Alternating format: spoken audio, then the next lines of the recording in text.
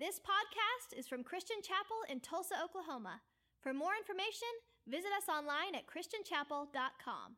Good morning. It's good to see you here. My name is Chris. I'm the pastor at Christian Chapel. If this is your first time or maybe first time in a long time, we're thrilled you're here and also really happy to have you joining us in the third week of a new message series that we've called Not Impressed. And so this fall, we're looking at different stories from the life of Jesus and seeing how he just teaches us over and over and over again that he is not impressed by our awfulness. He's not impressed by our awesomeness, but he is moved to action, moved to draw us into a relationship with him, moved to act on our behalf no matter what we're facing. And so this week we're going to look at a story in John chapter 6 and see how Jesus is not impressed by our problems. How many of you faced some problems last week? Anybody? All right, the rest of you we would like to talk to because you had a perfect week and we don't know what that's like. How many of you know there are some problems on the horizon next week? You might have already scheduled them. They have names. Some of you drove your problems to church this morning and you will drive home with them this afternoon. I mean your car. If you mean your spouse or kids, we will pray extra for you. But we all have problems. And we will all always have problems. It is part of life. And what we're going to see in John 6 is that as we come and surrender our problems to Jesus, as we come and ask him what his plan is, that he will answer us in a way that far exceeds anything we could have ever dreamed possible.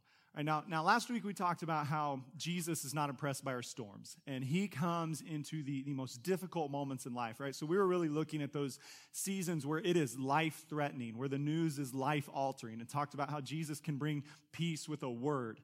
This morning when we talk about problems, we're talking more about just those everyday headaches, hassles, heartaches, right? Those things that they are a big deal to you, but you know at the end of the day, they're not actually life-threatening. But they still consume you, they still make you think, they still make you worry, they still cause you anxiety. And so we're going to see how Jesus enters into these spaces and really begins to show us that every problem we face is an opportunity to experience his power and to experience his provision.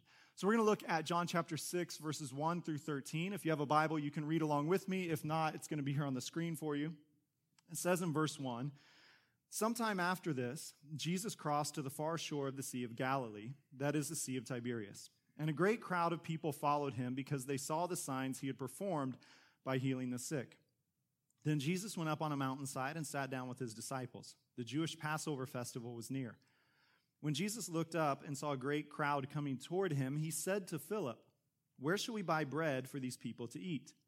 He asked this only to test him, for he already had in mind what he was going to do. Philip answered, 'It would take more than half a year's wages to buy enough bread for each one to have a bite.' Another of his disciples, Andrew, Simon Peter's brother, spoke up. 'Here is a boy with 5 small barley loaves and 2 small fish. But how far will they go among so many?' Jesus said, 'Have the people sit down.'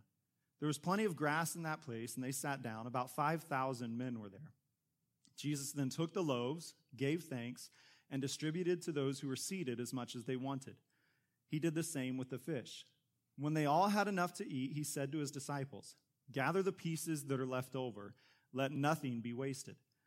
So they gathered them and filled 12 baskets with the pieces of the 5 barley loaves left over by those who had eaten."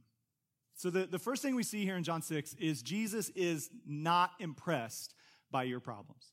And so we need to do a little work here to just kind of get a mental picture of what's going on. So Jesus, he's growing in popularity. People are starting to hear who he is. His fame precedes him as he goes into a lot of areas. And he has this growing reputation for that's the man that heals the sick and that's the man that drives out evil spirits. And so what people are learning is not only is Jesus not impressed by your problems, Jesus is often the solution to your problems. And as this reputation grows, the crowds grow who want to come and follow him. And so we find him in this situation with his disciples, and they have kind of escaped a crowd. They've crossed the Sea of Galilee, but people know that they're there, and so they are starting already to come from everywhere. And the picture that John is painting for us is one of Jesus knowing that the crowd is coming. And so he begins to climb up a mountain on the side of the sea. Now, we live in Oklahoma, so we have to work a little bit to picture what that's like. This is not Turkey Mountain, okay? This is an actual mountain. There is some elevation gain that Jesus and his disciples are experiencing as they go up. And in some point along the way, he sees a spot where he wants to stop. And it's a spot where there is some kind of natural meadow or amphitheater, something very large where there's space for a lot of people to sit down. And Jesus sits down. And the picture we're given is Jesus sits down with his back to the top of the hill. And it seems that the disciples think that it is now time for them to learn from Jesus. So it seems that they are sitting with their backs to the bottom of the hill. And so what we're trying to understand here is that in John 6, Jesus has the high ground. Right? He has the position where he can see the valley and he can see the people approaching. And so as Jesus is seeing this, the disciples, their attention is turned towards him. And eventually he makes them aware of the problem, but by the time they turn around and see that the crowd is coming, it's too late and they can't do anything about it. Right? And so it's important for us to just really understand this very simple point that we're being taught in John 6. Jesus sees every problem coming every time. Okay? He always, in your life, in this situation in John 6, he always has the high ground, and he always sees everything that's on the horizon. Nothing ever sneaks up on him. Nothing ever catches him off guard. He is fully prepared for every problem you're going to face. That doesn't mean necessarily that he sent the problem. It doesn't necessarily mean that that problem is his will for your life, because it could be that problem is a result of your sin or the sin of someone else. But no matter how it came to be, Jesus saw it coming. And because he sees everything coming in our life, what that should do for us is that should cause us to take just a massive, deep breath, an incredibly large sigh of relief of, okay, it's not on me. The disciples turn around. There's this moment of panic of, we didn't save enough money. We didn't bake enough bread. We can't travel far enough, fast enough to take care of all these things. And you and I, we have those same problems in our life, right? You get the diagnosis and the doctor says, hey, your health's not as good as it should have been. You think, oh man, if only I could rewind the clock 10 years and eat better and sleep more and exercise and do those kind of things. Right? Or you get the bad financial news and you think, oh, if only I had time to save and prepare for this. There are problems in life that are incredibly overwhelming to us, and oftentimes they're overwhelming because we didn't see them coming, or we saw them coming, we just feel completely inadequate to do anything about it. But where we find comfort as followers of Jesus is that we will never find ourselves in a space or a situation that he did not see coming. And so Jesus, he decides he's going to use this as an opportunity to teach his disciples about who he is and what he does. So it says, he said to Philip, where shall we buy bread for these people to eat? He asked this only to test him, for he already had in mind what he was going to do. Philip answered him, it would take more than half a year's wages to buy enough bread for each one to have a bite. So the reason that Jesus asks Philip is actually from this area. Right? And so Philip, it makes sense. Well, of course Jesus would ask me, because I can tell him where the bakeries are. I can tell him who makes good bread. I can tell him don't eat her bread. It never rises, right? He just thinks like, I've got this. But Philip thinks, okay, Jesus is bringing a problem to me, so I better solve it. And his solution is to look at Jesus and say, this is impossible. It would take half a year's wages just to give each person a bite. It's the equivalent of saying, Jesus, this is hopeless. Well, meanwhile, Philip is trying to solve the problem. There's another disciple over on the side, Andrew. Right? And so Philip kind of approaches the solution from an intellectual level. He's thinking, how would we pay for this? How would we process this? What would it look like? Andrew attacks the problem from a practical level. He decides, I'm going to start going through the crowd and I'm going to see, hopefully everybody actually brought their own lunch. And then I'm going to come back to Jesus and I'm going to say, hey, good news. Don't worry about it. They're good. Right? Andrew is that kid in your class when in school growing up. You know, you might not have ever been in this position. It happened to me frequently, where the teacher would ask you a question and you knew, I have no idea. Either because I wasn't paying attention at all to what you were saying, or I just literally don't know, and I'm just trying not to flunk this class. But in that space, there was always that kid in your class who saw you struggling and saw it as his opportunity to show you that you actually are stupid and he's really smart, right? Or it might have been a girl, I don't know, depending on the class. But this is Andrew, right? Philip's over here kind of struggling through, running the calculations and thinking, man, we can't afford it. And Andrew's over here saying, Jesus, Jesus, Jesus, I know. And he comes to him and he says, look, I found 5 loaves of bread and 2 fish. And you can almost picture his excitement. I did it, Jesus. I got something. Look. And then in that moment, he has that realization of, I found 5 loaves of bread and 2 fish. And there are thousands and thousands of people here. And Andrew comes to the same conclusion that Philip does. How can so little go so far among so many? He just has this answer. We can't do anything about it. Now, there's a couple important things to notice here. It says that he finds 5 barley loaves. Now, these are not barley loaves. They're Panera loaves. I don't actually know what kind they are, but I know they're from Panera, so they can charge you 50% more than anywhere else you might buy bread. But so we didn't. I didn't ask if they had barley. By the time I went yesterday afternoon, they had this. So this is what we got for today. But barley was the bread of the poor. Right? It didn't taste as good. It was harder to cook with. And if you saw somebody with barley loaves, it was a sign of their economic standing. And so what we're being told here in John chapter 6 is not only do the disciples lack the quantity to feed the people who are there, but they also lack quality resources to feed the people who are there. And how often do we feel this facing our own problems of, God, it's not just that I don't have enough. It's that I don't even have the right stuff, right? Like you're calling me to change the legacy of my family. And I'm saying, Lord, I don't know how to do that. You're calling me to launch this new business. And I'm saying, God, I don't have the resources to do it. And even if I had the resources, I'm not smart enough to do it. Or you're calling me to take these steps of faith. And Lord, I'm just saying, you got the wrong guy. I don't have the quantity or the quality to do what you want me to do. But what we're going to learn in John chapter 6 is Jesus is not concerned about the quality or quantity of what you have in your hands. What he's concerned about is, will you release it to him and let him do what he wants to do with it? All right, but before we get there, we've got to think for a minute. The disciples, they display a tendency that we all have. They're presented with a problem, and they decide they're going to figure out how to fix it.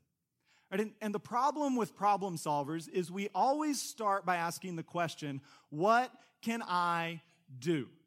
Right? And problem solvers are great. Like we're glad that there are problem solvers in the world. I'm glad when I call for IT help, there is a problem solver on the other end. Right? I'm glad when I have an issue with my car that I can take it to a mechanic who's a problem solver. I don't want to take it to someone who's like, man, not my problem. Like that's not beneficial to me, and they're going out of business soon, right? But here's the thing. As followers of Jesus, sometimes our tendency to jump right into solving the problem prevents us from seeing what he wants to do in this situation. Jesus, it says, turns to Philip and says, where are we going to buy enough bread to feed these people? But it said he already had in mind what he was going to do. He was just testing the disciples. And it's so important for us to remember. There has never been a time in your life where Jesus has looked at the problems you're facing and said, what do you think we should do? Right, there's never been a moment, like all the problems I faced in my life, there's never been a moment where I've come and said, Lord, I don't know what to do. And that his Spirit has spoken back to me and said, I don't either, Chris. What do you think? It just doesn't happen. And yet, often when I'm facing problems, that's exactly how I behave. Of Lord, I see this problem and I've been through something similar before, so I know I need to start down this path. Or Lord, I see this problem and I have this friend who can help me with it, so let's do it. Or God, I see this problem, but this weakness is actually an area I'm strong, so I'm just going to get to work and I'm going to go do it. And while God can use those things, before he ever asks us to solve a problem, he asks us to surrender everything to him in that situation. Right? And so there's another story, if you back up about 4 chapters, back to John chapter 2. So in John chapter 2, there's a story of Jesus is again at another big social setting. He's at a wedding this time. And this time, instead of running out of food, they've run out of wine. And Jesus' mother comes to him instead of the disciples. And his mother comes to him and she says, son, they are out of wine. And Jesus looks at her and says, woman, it is not my time. Now there is a whole nother sermon there that we don't have time for today. But my mom is here this morning. She came over to watch my son get baptized this morning. So just word of advice to any of our teenage boys in the room. Just because Jesus said it doesn't mean you can say it. Been down that road, tried it, doesn't turn out well, okay? So, but his statement, it's not as offensive in his time as it sounds like in our time, okay? But basically Jesus says it's not my time. And Mary doesn't really engage any more than that. She just turns to a couple servants and says, y'all do whatever he tells you, right? And so 2 examples, 2 people who are growing in their awareness of who Jesus is, Mary and the disciples. 2 sets of problems that are beyond the natural ability to meet. And in one situation, the disciples, Philip and Andrew, think, we'll go to work because Jesus clearly has no idea what he's doing. And in the other situation, Mary knows whatever he says, you do, and that's going to solve it. Right? And so the problem solver says, what can I do? The follower of Jesus always starts with the question, what can Jesus do?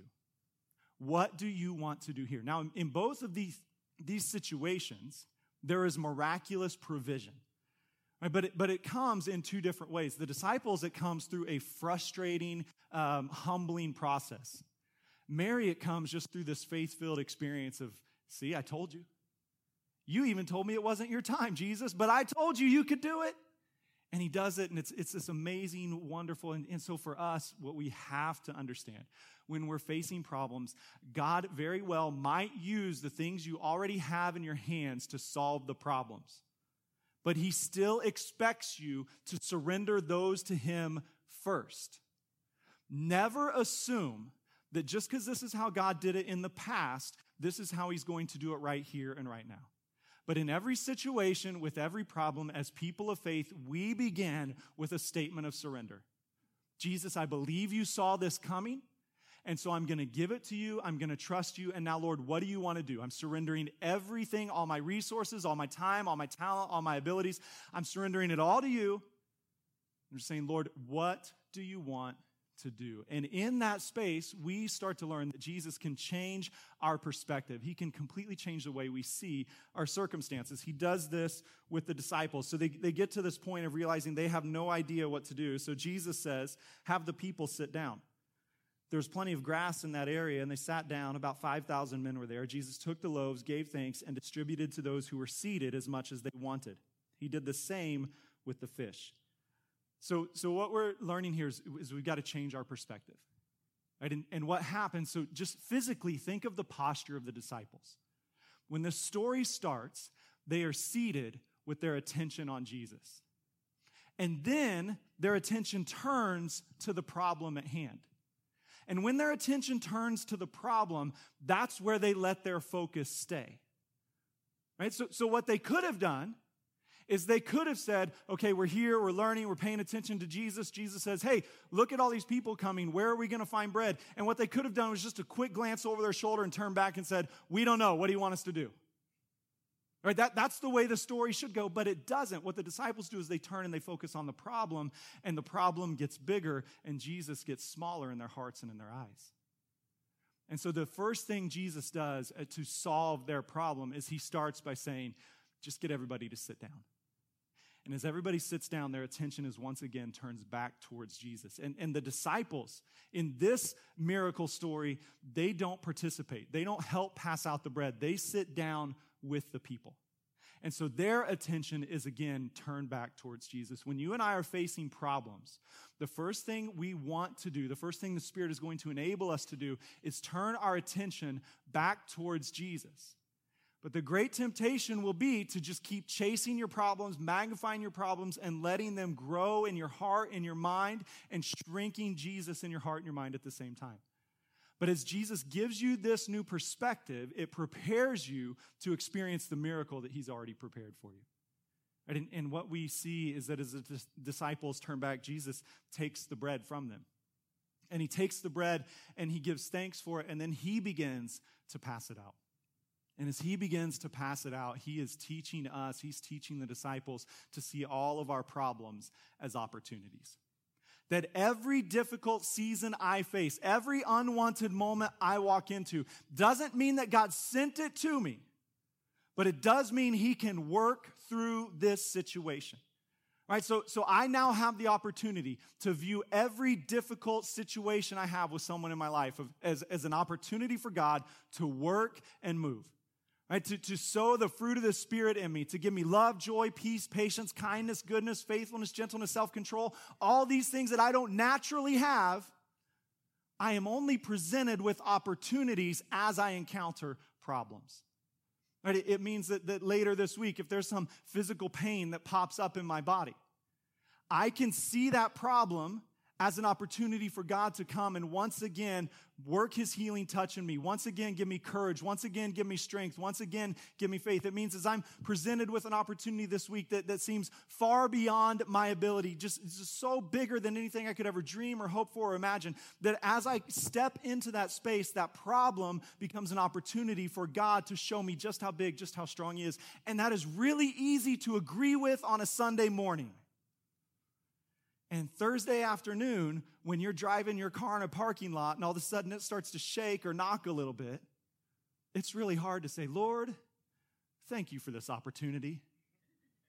Right? When that person, you already see their face. They drive you nuts. I mean, your skin just crawls. When they walk in your office or your classroom tomorrow, it is really hard to look at them and say, Lord, thank you for this opportunity. Thank you that in this space, you're going to take this problem and you're going to show me grace and mercy and love. And it's so difficult to do because we always see problems as problems. And we think the only opportunity we want is for God to remove it and never bring it back again. But it's just not how it works. And what we see again and again in his interactions with the disciples and his interactions with us is that every problem creates space in our lives for us to remember, I can't control it, I can't handle it, but Jesus can. And as you get into that space, you start to understand how amazing God is. You see, on that day, Jesus is not asking Philip and Andrew to perform a miracle. He's asking them to witness a miracle. He's not asking them to make do with what they have in their hands. He's saying, watch what I'm going to do with what you have in your hands.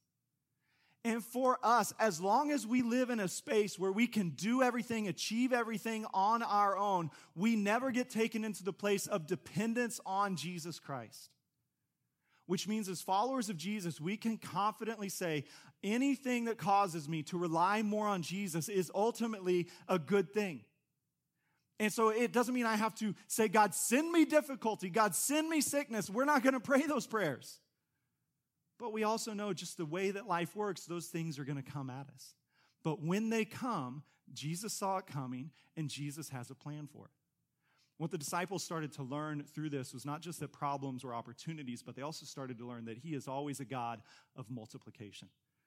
Now, there's a lot of talk about new math. Right? I'm sure some of you've seen posts and articles and things like that. Honestly, I know that's a hot button issue for some of you. Just know that there are people like me in the world that whether it's old math, new math, any math, we just don't care, right?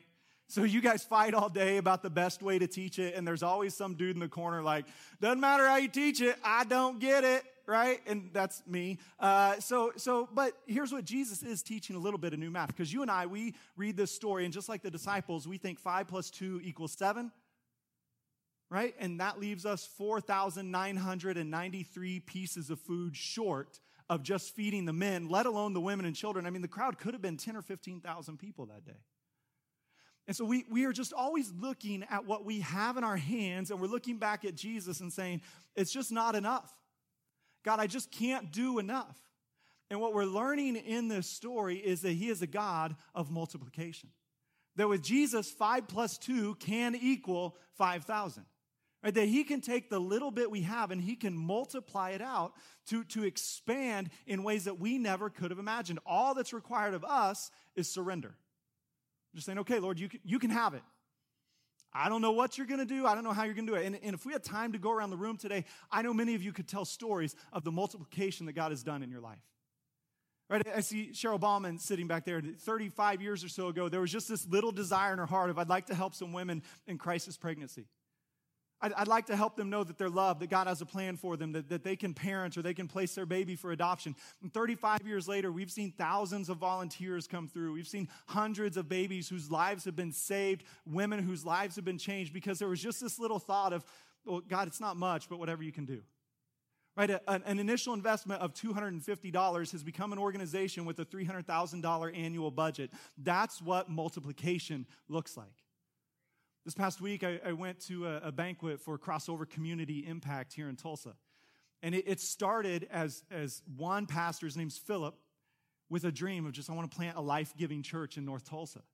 And over the past 12 years, it has went from just this tiny little thing to now they have a community clinic that cares for over 5,000 patients a year. They've started a private school that educates 120 young men every year. They have sports programs. They have a housing rehabilitation program where they go in and buy houses and renew them. And they're renewing entire communities.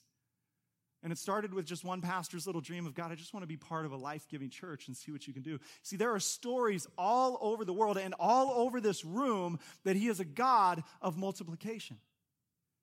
I mean, even on much smaller scales, there have been seasons in your life, for many of you, I know it because I've heard the stories, where you have seen someone in desperate need of encouragement, desperate need of hope, and you felt like God told you, I want you to go over and I want you to speak to them.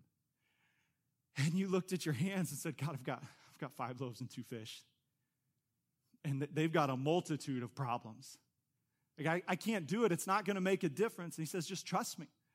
And as you trust him and you surrender, you go and speak just that, sometimes just 1 or 2 sentences, just a few short words, and it affirms to them, God sees me, he knows me, loves me, has a plan for me, and it becomes the seed of hope and the seed of change. And I've heard the stories of some of you of the transformation in your life started with one conversation with one person. Why? Because he's the God of multiplication. And he just takes what we surrender and he does even more. You see, not only is he the God of multiplication, he's the God of abundance. Jesus doesn't feed people a little. Remember Philip's initial rejection. He says, Lord, it would take half a year's wages to give everyone here a bite of food. Right? Philip has no frame of reference for feeding everyone. And the only way he can even get close is by thinking, well, okay, at least in this scenario, everyone could have a nibble. Right, but what we're told is that Jesus feeds everyone until they have all had enough. Do you know what it's like to feed 5,000 men until they've all had enough? Right, like in many of us, there is a disconnect between our stomach and our brain. And long after our stomach is full, we still think we have room for more. And that's just the men. I mean, there were teenage boys who were there that day as well. Anybody ever raised a teenage boy? Right? You're still trying to recover financially from that 6 years where you were just like, can we just move into Sam's? Like, that's going to be easier. We'll just stay here. Maybe we'll work here. We'll leave you at night so you can eat. Right? I mean, you felt like you were running a feedlot in your house. And what Jesus says here is there are 5,000 people. He has 5 loaves, 2 fish, and everyone eats until they've had enough, till they've had their full, till they don't want any more. He is a God of abundance. You see, when we come to Jesus with our problems, or when he asks us to participate in the problems of the world, a lot of times we're hoping, okay, God, just give me enough. Just give me a little bit. Lord, I've got this physical problem. Can you just alleviate some of the pain? Lord, I've got this financial need. Can you just help me meet this one area? Lord, I've got this business dream. Can you just make it to where maybe I could do it full time? I could make a living off of it. Lord, I've got this problem in my marriage. Can you just fix it to where things are smooth again? They don't even have to be great, Lord. I will settle for a good enough marriage. And we come with this idea of, yes, Jesus can solve our problems, but we don't really think he can solve them in abundance. And what he's teaching us in John 6 is as you surrender the little in your hand, not only is he going to multiply it for an abundance for you, but he's going to multiply it and it's going to overflow into an abundance for others as well. When God fills your heart with joy, it's not a just enough joy to push away the depression. It's a joy that wells up and overflows and spills into others around you. He is a God of abundance, right? And the abundance he brings is not so that we kind of roll around in our wealth and in our excess. It is an abundance that overflows and gets shared with those around us. It's just this really beautiful picture that he is always, as Paul tells us, the God who does exceedingly abundantly more than we could ever ask or think or dream or imagine. And so I don't know what problems you're facing this morning, but I think some of us need to hear that encouragement of God isn't just going to meet it a little bit. He's going to multiply it. He's going to overflow it, and he's going to meet it with an abundance. It's not going to bring you this little bit of freedom that makes your life just a tiny bit better. He's going to break every chain. He's going to throw off every hindrance. You are going to sprint into a life of freedom, and that freedom's going to spill out onto others around you. He's just not, and still we sit here and think, I know that's true, but my problems are so big. My problems are so big. And we can look back and we think, I know Jesus has done this before, but this problem's different. This problem's newer. And at the end of the story, it's almost like Jesus anticipates our forgetfulness. Right? And so it says, everybody has had all that they want to eat. And so he says to the disciples, gather the pieces that are left over, let nothing be wasted. So they gathered them and filled 12 baskets with the pieces of the 5 barley loaves left over by those who had eaten. I mean, listen to that last line again. So they gathered them, and they filled 12 baskets with the pieces of 5 barley loaves. 12 baskets with the pieces of 5 barley loaves. It's just, and I think we just got to stop here for a minute and think about that, right? 5 pieces of bread feed 5,000 men, plus who knows how many women and children. And 5 pieces of bread turn into 12 baskets of leftovers. Now, Jesus doesn't do a single thing by accident. He knew they were going to find barley loaves. And he knew the barley was a sign that they lacked in quality and they lacked in quantity. And he also knew, hey, when I'm done, I'm gonna reproduce this in such a way that every single one of my disciples has to get up and they have to pick up a basket and they've got to start walking around, and they're going to pick up the leftovers. And so Matthew, he gets his, and he starts walking around, and he's picking it up, and it's filling up like crazy. And Mark, he gets his, and he goes around, he's picking it up, and it's filling like crazy. And they just one after another, they're seeing Jesus is filling up even more. And in Matthew, I mean, you can just picture it for a minute. Matthew's bending over and he's picking up the bread and he's remembering there were only 5 loaves. There were only 5 loaves. And yet here it comes and he's filling his and he looks over and his is halfway full and he looks over and sees, but wait, Mark's is full too? But there were 5 loaves. How is that possible? And then they look over at Peter, right? And Peter's the overachiever. He always is. So he's probably running ahead of everybody because he wants to fill his fastest. He wants Jesus to know. And you see Philip, who said it would take half a year's wages for each of us to have one bite. And Philip's looking in and he's seeing these people have more than a bite. In fact, they had enough. They had so much that now it's overflowed and it's still there. Andrew, who says, man, I remember. I was the one who found the little boy. Right? I picked up the barley loaves and now he's filling this up. Even Judas gets a bag. Right? And Judas is walking around and he's saying, I don't know how this is possible. I don't know what is happening. And at the end of the day, there are 12 basketfuls because there are 12 disciples and each one of them is holding proof that whatever we have, it's always enough when Jesus intervenes. And here's what I want you to think about this morning. What's in your basket? Because it's not just 12 baskets. I mean, today there are hundreds of baskets represented in this room. Today at Christian Chapel, there have been hundreds of stories of people who can tell you about God's miraculous provision in their life. Right? If we had time, I could tell you story after story from my life of how God has provided in miraculous ways, of seasons where I faced problems and thought, Lord, I don't know what you're going to do. This is all I have. And he's told me, just let it go and it'll be enough. Just release it and it'll be enough. Right, some of you this morning, you filled hundreds of baskets in your own life with stories of God's provision, but do you remember them? Do you tell other people about them? Do you point back and do you say, if he did it then, he can do it again? I mean, just so many stories. After first service this morning, somebody stopped me and he said, hey, God has just done this for me. He said, last year in my business, I lost a significant chunk, about 20 to 25%. He owns a small business. I mean, he said it wasn't enough to bankrupt me, but it was definitely enough to hurt me.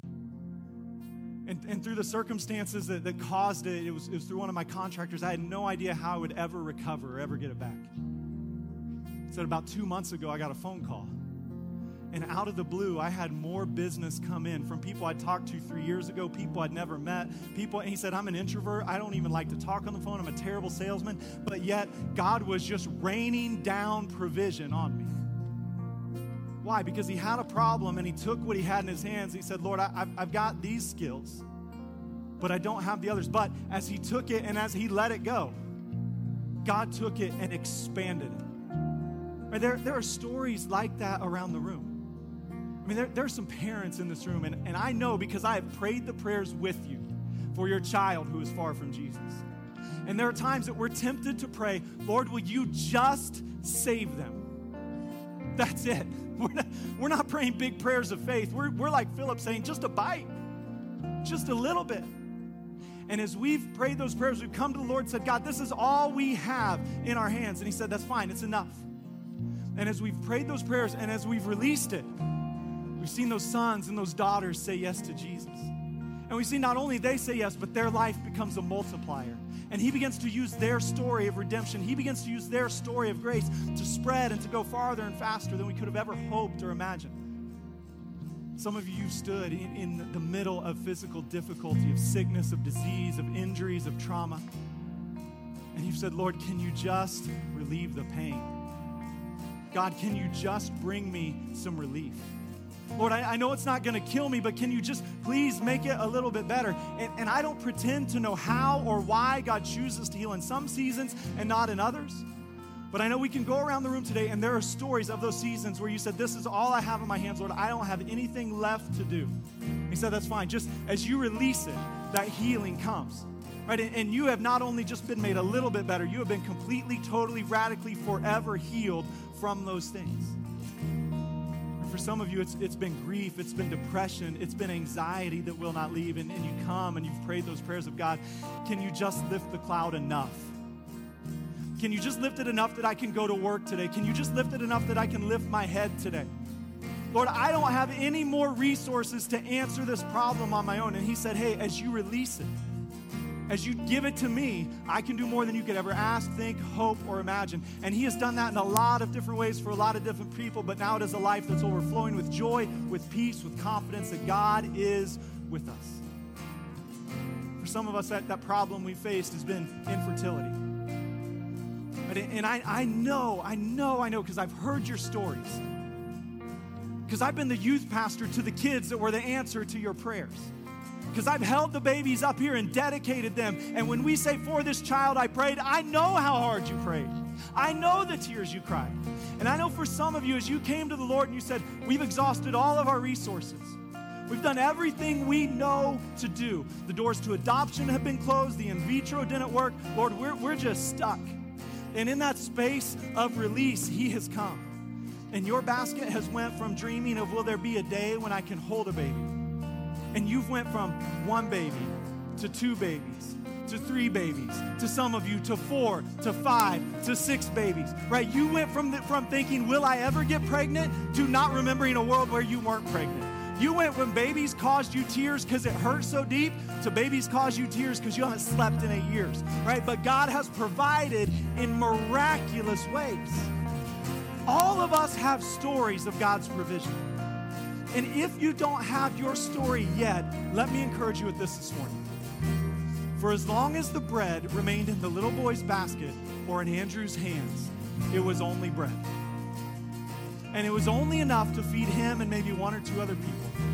But when he released it to Jesus, it was transformed from bread into a miracle that fed the multitudes. And in our lives this morning, the reason some of us, we just keep butting up against those problems is because we won't let go and surrender to the miracle. We won't let go and take that step of faith. So I don't know where you are, but I think you're in one of 3 spots this morning. You are either holding on to your bread in the face of your problem, or you've released it and it is somewhere between you and the basket, right? Or it has landed and God has provided and you are living in his excessive, abundant provision.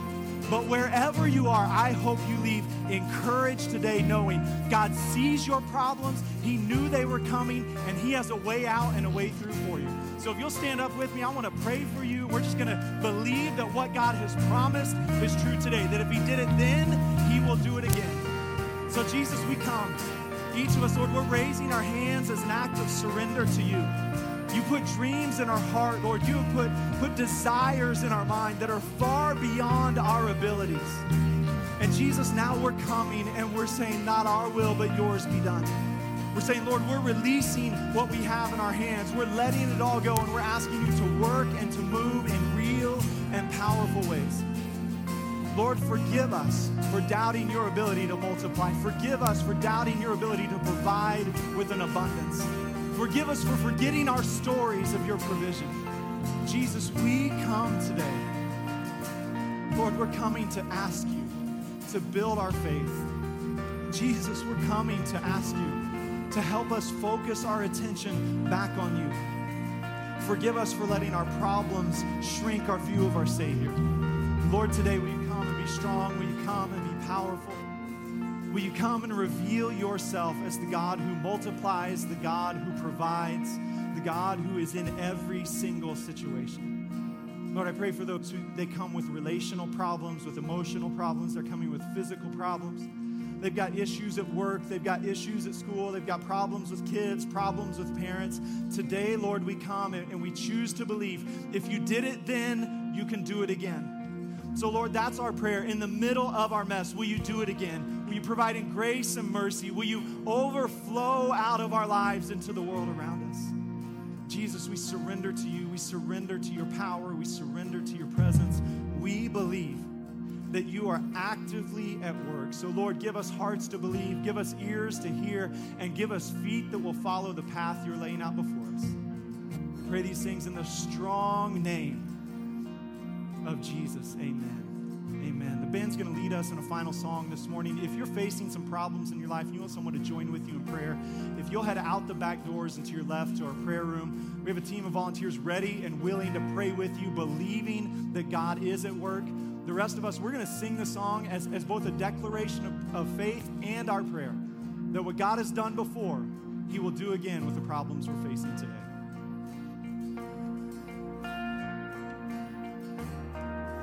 Walking around these walls, I thought by now they'd fall, but you have never failed me yet.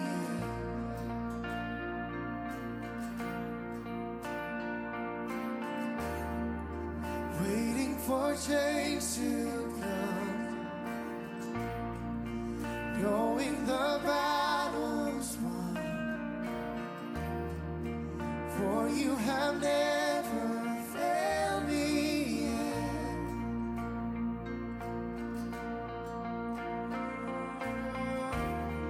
Your promise still stands, great is your faithfulness, faithfulness. I'm still in your hands, this is my confidence, you've never failed me yet.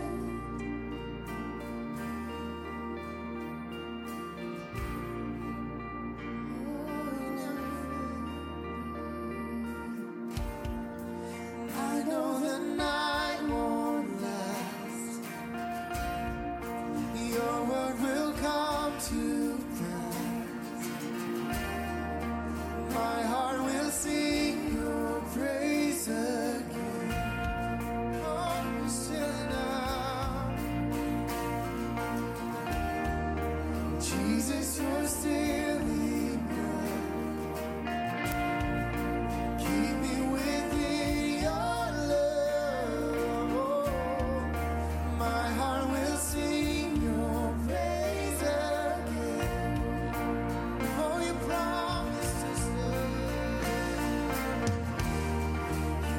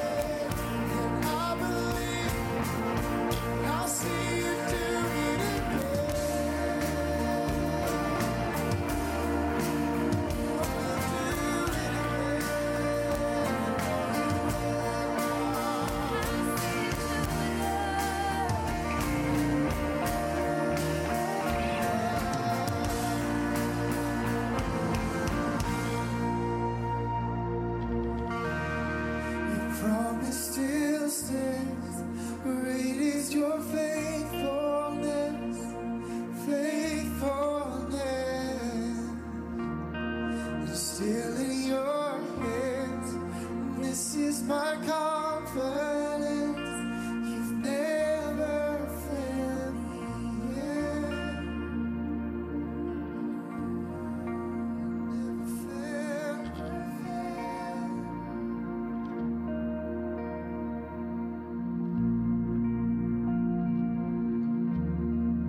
Go today, may you go with confidence that what God has done in the past for others, what he's done in the past for you, he can do again. Your problems might be new and they might seem big, but they are not insurmountable for Jesus. He saw them coming. He is leading you. He is guiding you through them, and every problem becomes an opportunity for you to experience his miraculous multiplication, his abundant provision, and to see him again for who he is, and let that overflow out of your life into the lives of those around you. So as you go today, may you go full of faith, may you go full of confidence, knowing that for whatever you face, Jesus has an answer, he has a way through it, and he will be glorified in it. Thank you for worshiping him with us today. May you go in his grace and go in his peace.